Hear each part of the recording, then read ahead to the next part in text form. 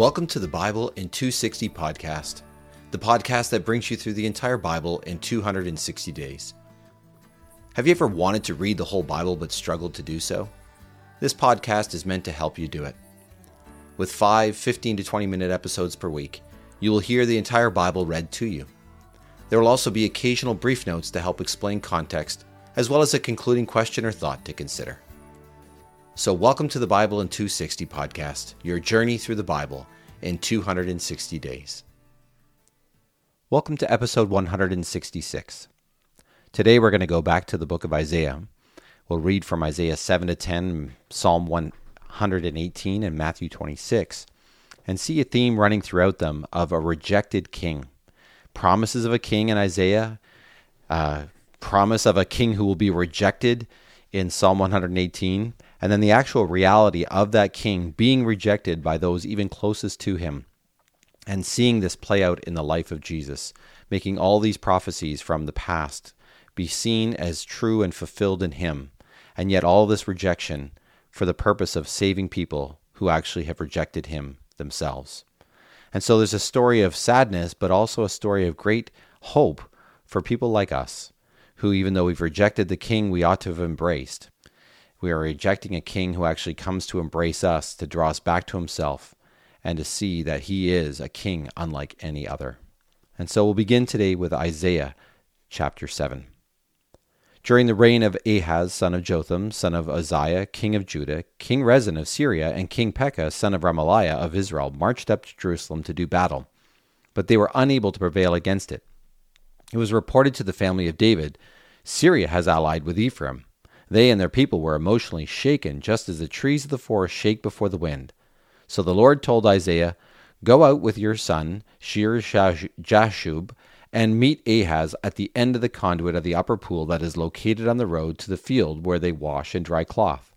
Tell him, make sure you stay calm. Don't be afraid. Don't be intimidated by those two stubs of smoking logs, or by the raging anger of Rezin, Syria, and the son of Remaliah. Syria has plotted with Ephraim and the son of Remaliah to bring about your demise. They say, let's attack Judah, terrorize it, and conquer it. Then we'll set up the son of Tabeel as its king. For this reason the sovereign Lord says, it will not take place, it will not happen. For Syria's leader is Damascus, and the leader of Damascus is Rezin. Within 65 years, Ephraim will no longer exist as a nation. Ephraim's leader is Samaria, and Samaria's leader is the son of Remaliah. If your faith does not remain firm, then you will not remain secure." And the Lord again spoke to Ahaz, saying, "Ask for a confirming sign from the Lord your God. You can even ask for something miraculous." But Ahaz responded, "I don't want to ask. I don't want to put the Lord to a test." So Isaiah replied, "Pay attention, family of David. Do you consider it too insignificant to try the patience of men? Is that why you are also trying the patience of my God? For this reason, the Lord himself will give you a confirming sign. Look, this young woman is about to conceive and will give birth to a son. So you, young woman, will name him Emmanuel. He will eat sour milk and honey, which will help him to know how to reject evil and choose what is right. Here is why this will be so. Before the child knows how to reject evil and choose what is right, the land whose two kings you fear will be desolate. The Lord will bring on you, your people, and your father's family, a time unlike any since Ephraim departed from Judah, the king of Assyria. At that time the Lord will whistle for flies from the distant streams of Egypt and for bees from the land of Assyria. All of them will come and make their home in the ravines between the cliffs and in the crevices of the cliffs, and all the thorn bushes and all the watering holes. At that time the Lord will use a razor hired from the banks of the Euphrates River, the king of Assyria, to shave the hair off the head and private parts, and will also shave off the beard. At that time a man will keep alive a young cow from the herd and a couple of goats. From the abundance of milk they produce, he will have sour milk for his meals. Indeed, everyone left in the heart of the land will eat sour milk and honey. At that time every place where there had been 1,000 vines worth 1,000 silver shekels will be overrun with thorns and briars.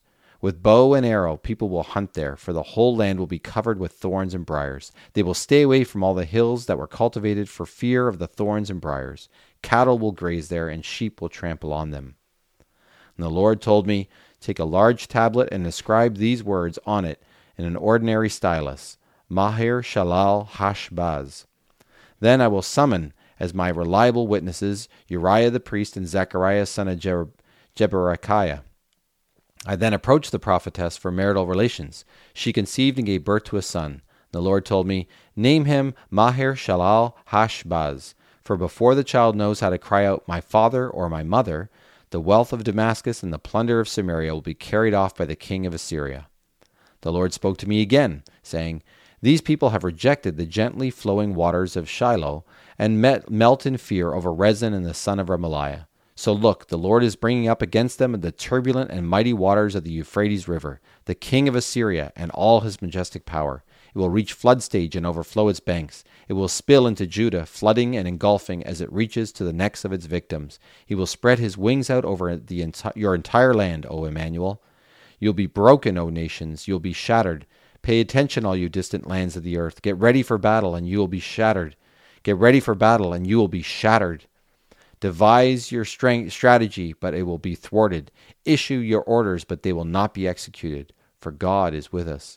Indeed, this is what the Lord told me quite forcefully. He warned me not to act like these people, saying, "Do not say conspiracy every time these people say the word. Don't be afraid of what scares them. Don't be terrified. You must recognize the authority of the Lord of heaven's armies. He is the one you must respect. He is the one you must fear. He will become a sanctuary, but a stone that makes a person trip, a rock that makes one stumble. To the two houses of Israel he will become a trap and a snare, to the residents of Jerusalem. Many will stumble over the stone and the rock, and will fall and be seriously injured, and will be ensnared and captured. Tie up the scroll as legal evidence, seal the official record of God's instructions, and give it to my followers. I will wait patiently for the Lord, who has rejected the family of Jacob. I will wait for him. Look, I and the sons whom the Lord has given me are reminders and object lessons in Israel, sent from the Lord of heaven's armies, who lives on Mount Zion. They will say to you, "Seek oracles at the pits used to conjure up underworld spirits from the magicians who chirp and mutter incantations. Should people not seek oracles from their gods by asking the dead about the destiny of the living? Then you must recall the Lord's instructions and the prophetic testimony of what would happen. Certainly they say such things because their minds are spiritually darkened. They will pass through the land destitute and starving. Their hunger will make them angry, and they will curse their king and their God as they look upward. When one looks out over the land, he sees distress and darkness, gloom and anxiety, darkness and people forced from the land. The gloom will be dispelled for those who were anxious. In earlier times, he humiliated the land of Zebulun and the land of Naphtali. But now he brings honor to the way of the sea, the region beyond the Jordan, and Galilee of the nations. The people walking in darkness see a bright light. Light shines on those who live in a land of deep darkness. You have enlarged the nation. You give them great joy. They rejoice in your presence as harvesters rejoice, as warriors celebrate when they divide up this plunder. For their oppressive yoke and the club that strikes their shoulders, the cudgel the oppressor uses on them, you have shattered as in the day of Midian's defeat. Indeed, every boot that marches and shakes the earth, and every garment dragged through the blood, is used as fuel for the fire. For a child has been born to us, a son has been given to us. He shoulders responsibility and is called Wonderful Advisor, Mighty God, Everlasting Father, Prince of Peace. His dominion will be vast, and he will bring immeasurable prosperity. He will rule on David's throne and over David's kingdom, establishing it and strengthening it by promoting justice and fairness from this time forward and forevermore. The zeal of the Lord of heaven's armies will accomplish this. The Lord decreed judgment on Jacob, and it fell on Israel. All the people were aware of it, and the people of Ephraim and those living in Samaria. Yet with pride and arrogant attitude they said, "The bricks have fallen on us, but we will rebuild with chiseled stone. The sycamore fig trees have been cut down, but we will replace them with cedars." Then the Lord provoked their adversaries to attack them. He stirred up their enemies, Syria from the east and the Philistines from the west. They gobbled up Israelite territory. Despite all this, his anger does not subside, and his hand is ready to strike again. The people did not return to the one who struck them, and they did not seek reconciliation with the Lord of heaven's armies. So the Lord cut off Israel's head and tail, both the shoots and the stalk, in one day. The leaders and the highly respected people are the head. The prophets who teach lies are the tail.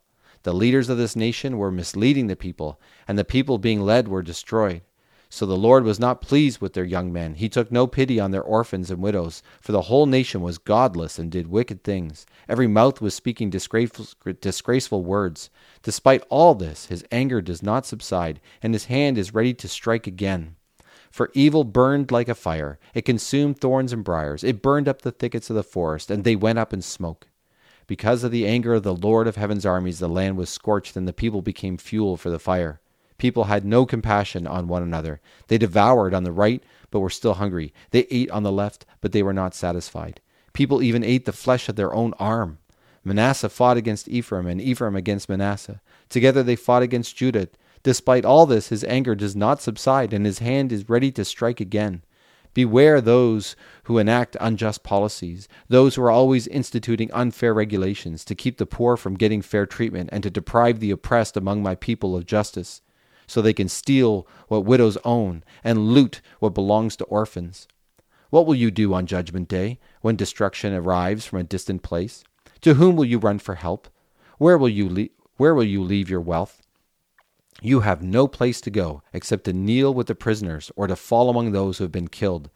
Despite all this, his anger does not subside, and his hand is ready to strike again.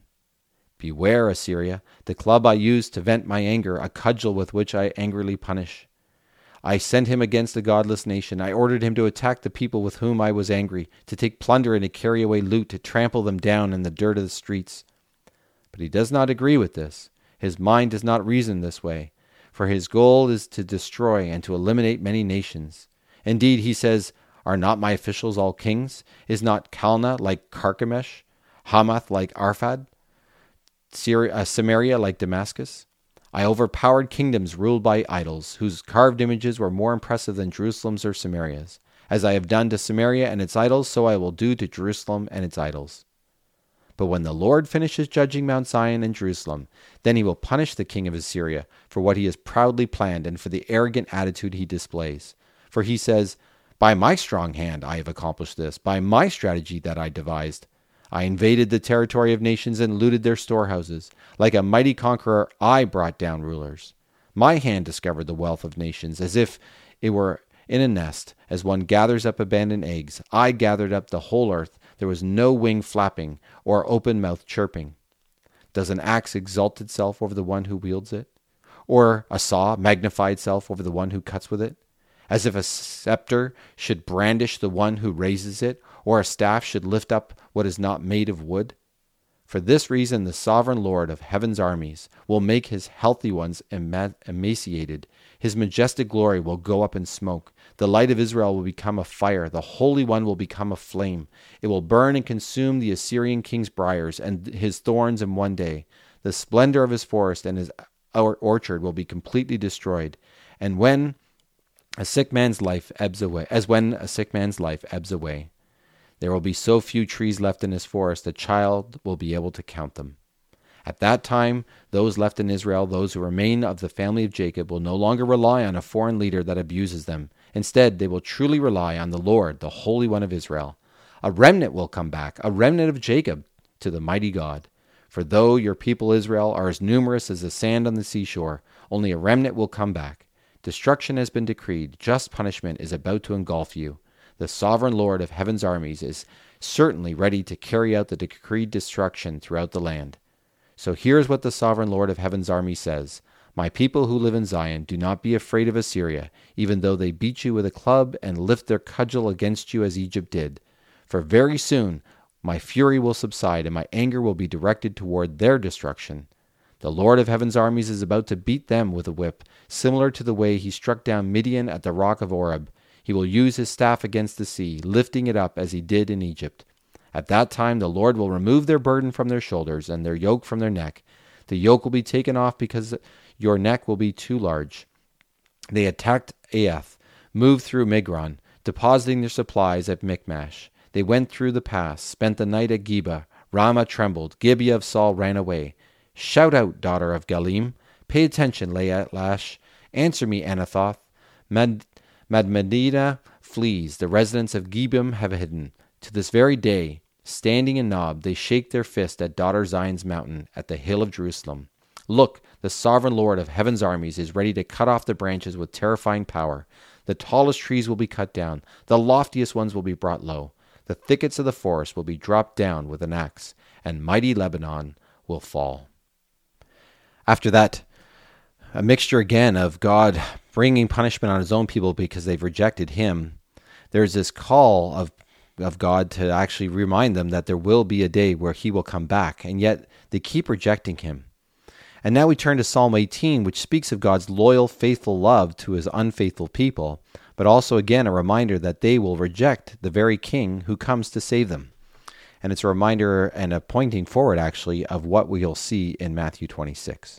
Psalm 118. Give thanks to the Lord, for he is good, and his loyal love endures.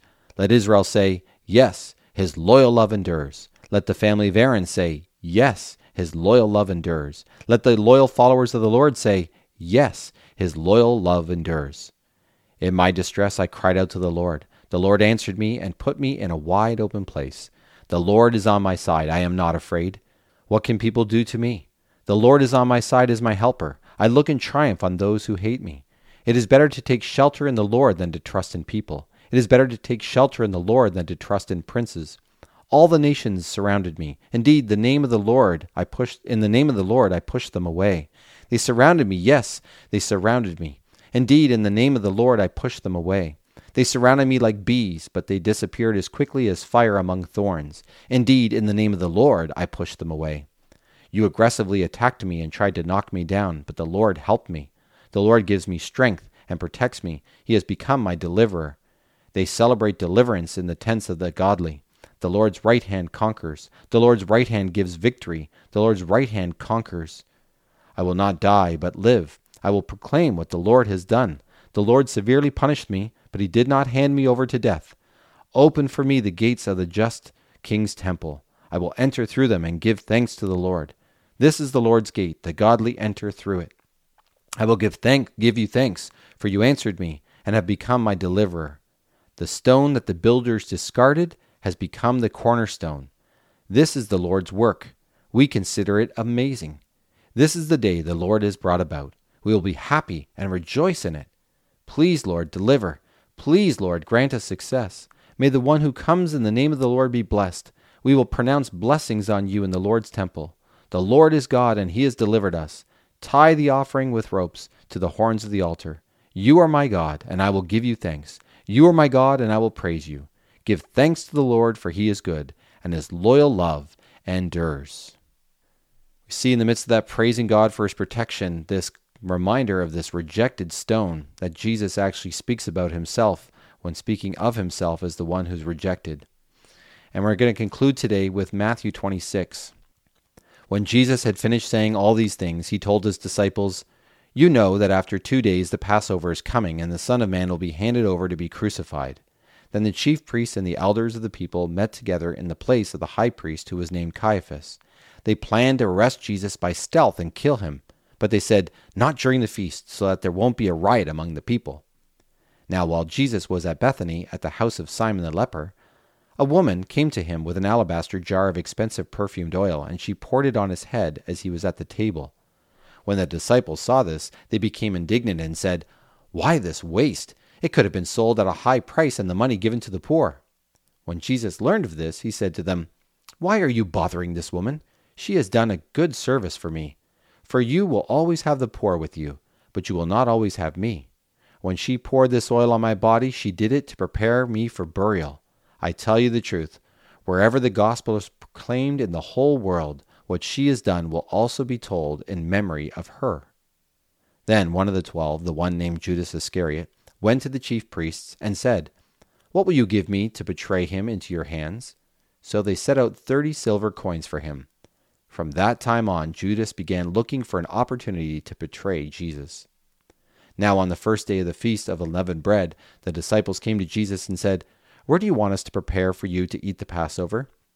He said, "Go into the city to a certain man and tell him, 'The teacher says, my time is near. I will observe the Passover with my disciples at your house.'"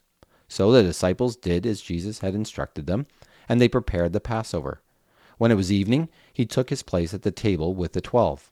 And while they were eating, he said, "I tell you the truth, one of you will betray me."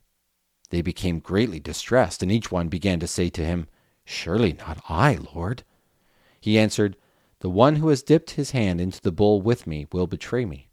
The Son of Man will go as it is written about him. But woe to that man by whom the Son of Man is betrayed. It would be better for him if he had never been born." Then Judas, the one who would betray him, said, "Surely not I, Rabbi." Jesus replied, "You have said it yourself." While they were eating, Jesus took bread, and after giving thanks, he broke it, gave it to his disciples, and said, "Take, eat, this is my body." And after taking the cup and giving thanks, he gave it to them, saying, "Drink from it, all of you, for this is my blood, the blood of the covenant, which is poured out for many for the forgiveness of sins. I tell you, from now on I will not drink of this fruit of the vine until the day when I drink it anew with you in my Father's kingdom." After singing a hymn, they went out to the Mount of Olives. Then Jesus said to them, "This night you will all fall away because of me, for it is written, 'I will strike the shepherd, and the sheep of the flock will be scattered.' But after I am raised, I will go ahead of you into Galilee." Peter said to him, "If they all fall away because of you, I will never fall away." Jesus said to him, "I tell you the truth, on this night, before the rooster crows, you will deny me 3 times. Peter said to him, "Even if I must die with you, I will never deny you." And all the disciples said the same thing.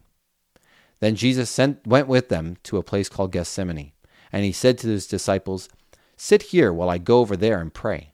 He took with him Peter and the 2 sons of Zebedee, and he became anguished and distressed. Then he said to them, "My soul is deeply grieved, even to the point of death. Remain here and stay awake with me." Going a little farther, he threw himself down with his face to the ground and prayed, "Father, if possible, let this cup pass from me, yet not what I will, but what you will." Then he came to the disciples and found them sleeping.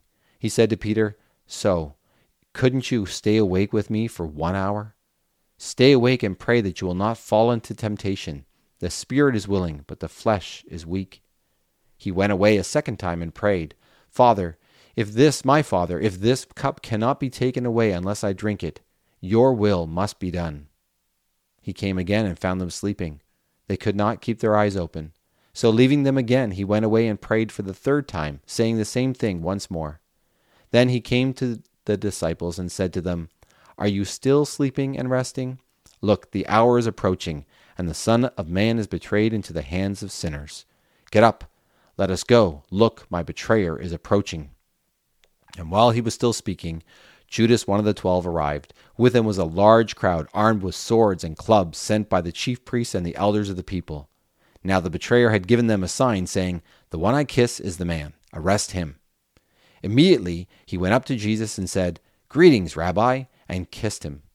Jesus said to him, "Friend, do what you are here to do." Then they came and took hold of Jesus and arrested him. But one of those with Jesus grabbed his sword, drew it out, and struck the high priest's slave, cutting off his ear. Then Jesus said to him, "Put your sword back in its place, for all who take hold of the sword will die by the sword. Or do you think that I cannot call on my Father, and that he would send me more than 12 legions of angels right now? How then would the scriptures that say it must happen this way be fulfilled?" At that moment Jesus said to the crowd, "Have you come out with swords and clubs to arrest me like you would an outlaw? Day after day I sat teaching in the temple courts, yet you did not arrest me. But this has happened so that the scriptures of the prophets would be fulfilled." Then all the disciples left him and fled. Now the ones who had arrested Jesus led him to Caiaphas, the high priest, in whose house the experts in the law and the elders had gathered. But Peter was following him from a distance, all the way to the high priest's courtyard. After going in, he sat with the guards to see the outcome. The chief priests and the whole Sanhedrin were trying to find false testimony against Jesus so that they could put him to death. But they did not find anything, though many false witnesses came forward. Finally, 2 came forward and declared, "This man said, 'I am able to destroy the temple of God and rebuild it in 3 days.'" So the high priest stood up and said to him, "Have you no answer? What is this that they are testifying against you?" But Jesus was silent. The high priest said to him, "I charge you under oath by the living God. Tell us if you are the Christ, the Son of God." Jesus said to him, "You have said it yourself. But I tell you, from now on you will see the Son of Man sitting at the right hand of power and coming on the clouds of heaven." Then the high priest tore his clothes and declared, "He has blasphemed. Why do we still need witnesses? Now you have heard the blasphemy. What is your verdict?" They answered, "He is guilty and deserves death." Then they spat in his face and struck him with their fists, and some slapped him, saying, "Prophesy for us, you Christ. Who hit you?" Now Peter was sitting outside in the courtyard. A slave girl came to him and said, "You also were with Jesus the Galilean." But he denied it in front of them all. "I don't know what you're talking about," he said. When he went out to the gateway, another slave girl saw him and said to the people there, "This man was with Jesus the Nazarene." He denied it again with an oath, "I do not know the man." After a little while, those standing there came up to Peter and said, "You really are one of them too. Even your accent gives you away." At that he began to curse, and he swore on an oath, saying, "I do not know the man." At that moment a rooster crowed. Then Peter remembered what Jesus had said, "Before the rooster crows, you will deny me 3 times." And he went outside and wept bitterly. So we see Jesus, the King, rejected, going through all these, even his closest followers. One betrays him, another denies him, the rest flee away. And it shows us Jesus suffering in a way that we would have deserved. And yet he knew, as he said, it was the Father's will. It was the Father's plan. It was the only way for him to suffer and die in our place, in the place of those who turned to him, the rejected King, and looked to him for the forgiving love and grace and mercy that only he can give. Thanks for listening to the Bible in 260 podcast. May what you have heard speak to your heart and mind today. The scriptures quoted are from the Net Bible, http://netbible.com, copyright 1996-2019, used with permission from Biblical Studies Press, LLC, all rights reserved. Our theme song for the podcast is The Call by Emily Ruth. You can find The Call and other music by Emily Ruth on Apple Music or Spotify or wherever you find your music.